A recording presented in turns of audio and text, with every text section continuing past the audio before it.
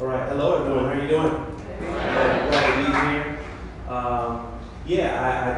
My wife and I and my mom and our new son got back from Denver, and it was awesome because I went there last year and I did a poem called Civil War, which is, you'll hear it in a second, but they wanted me to do that poem again. And so, of course, it deals with the issue of abortion, but from a perspective that many of the audiences that I speak in front of can understand. So, without further ado, present to you Civil War. You ready? Yeah. Here we go. 1861, musket rifles with mini ball bullets blast across the Mason-Dixon line from both sides. Bayonets in my neighbor's neck if they're close enough. Gun smoke and tensions in the air. This won't end for another 4 years. The American Civil War.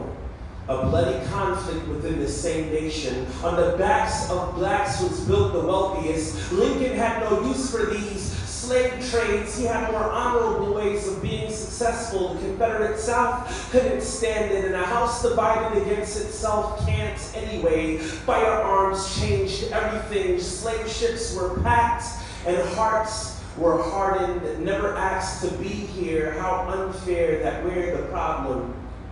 Never asked to be here. How unfair that they're the problem. All in the name of freedom. Party like a rock star while little ones are dying. Silent screams from injected saline and dreams you will never hear because little lungs were punctured before they can fully function.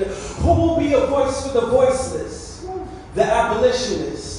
How many freight trains of injustice will roll by behind church buildings while service inside sings louder, hands in the air, pump up the volume, bass kick snare, drowning out the rumblings of oppression. No formal funerals, nor miniature caskets, only the likes of medical waste management. Tell me, how many pounds of flesh do you pick up for profit?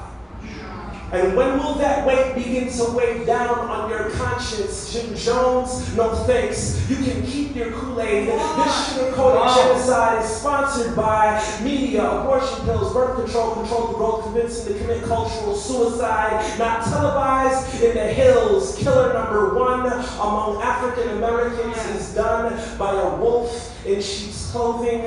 Music soft, white coats. Put them on, take them off. How much does it cost to ignore the exotic white tiger in the bathroom? Or are we too hungover to pick up the phone? I know you don't want to go through with this, but are these counselors counseling or selling a service? Tell me, who's going to sue an abortionist for malpractice if the purpose is to keep it on the hush? If they don't care about your baby, they don't care about your body. This is called making it rain under the umbrella of women's health. $50 bills are filled with the faces of Ulysses S. Grant, who led the Union Army into victory. Cash wins again and still rules everything around me. Methods of man are like Hulk, busting through the seams with all green. If they can put a tax on crack, you will find it at your local Walgreens. Trust me. We take less than 2% of the cases, rape, incest, and life on the line to justify the 99 reckless who occupy all streets. Listen, men and women need higher standards and better judgment on my wish list. But hurt people. This all boils down to forgiveness. Where is the humility? Daddies running away like slaves from the so-called shackles and chains of responsibility.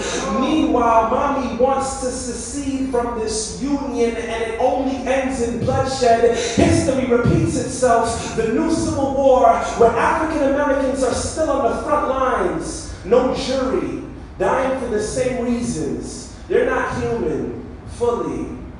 Slavery wouldn't have ended if it depended on quiet. Folks willing to take a bullet to the head in some riots, and I'm all for nonviolence because words can change trends, but worse than words for my enemies is the silence for my friends.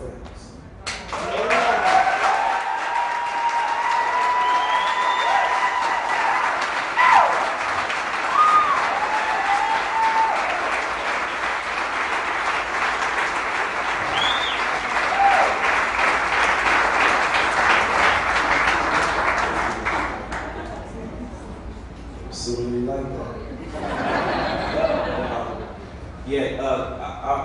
I'm thankful for the opportunity to be a part of a ministry like this who is not afraid to be bold in their faith and not compromise with the ways of the world. And when Stand for Life first happened, I think it was a couple years ago that I first participated in that movement. It really rocked me, and I was just really moved by standing and praying and feeling the conflict and that war that's going on in that moment. And I had some people in the ministry know me a documentary called Ma'afa 21, Black Genocide in 21st Century America. And I had been maybe about halfway to 3/4 way done with the poem, and then I saw the documentary, and it was like, oh man, it just affirmed so many things for me and educated me on a lot of things. So it is definitely a spiritual war, and the gift that I have in poetry and being in open mic nights and secular venues, I try to attack the issue from another angle so that people can understand that it runs deep both on the spiritual and natural side.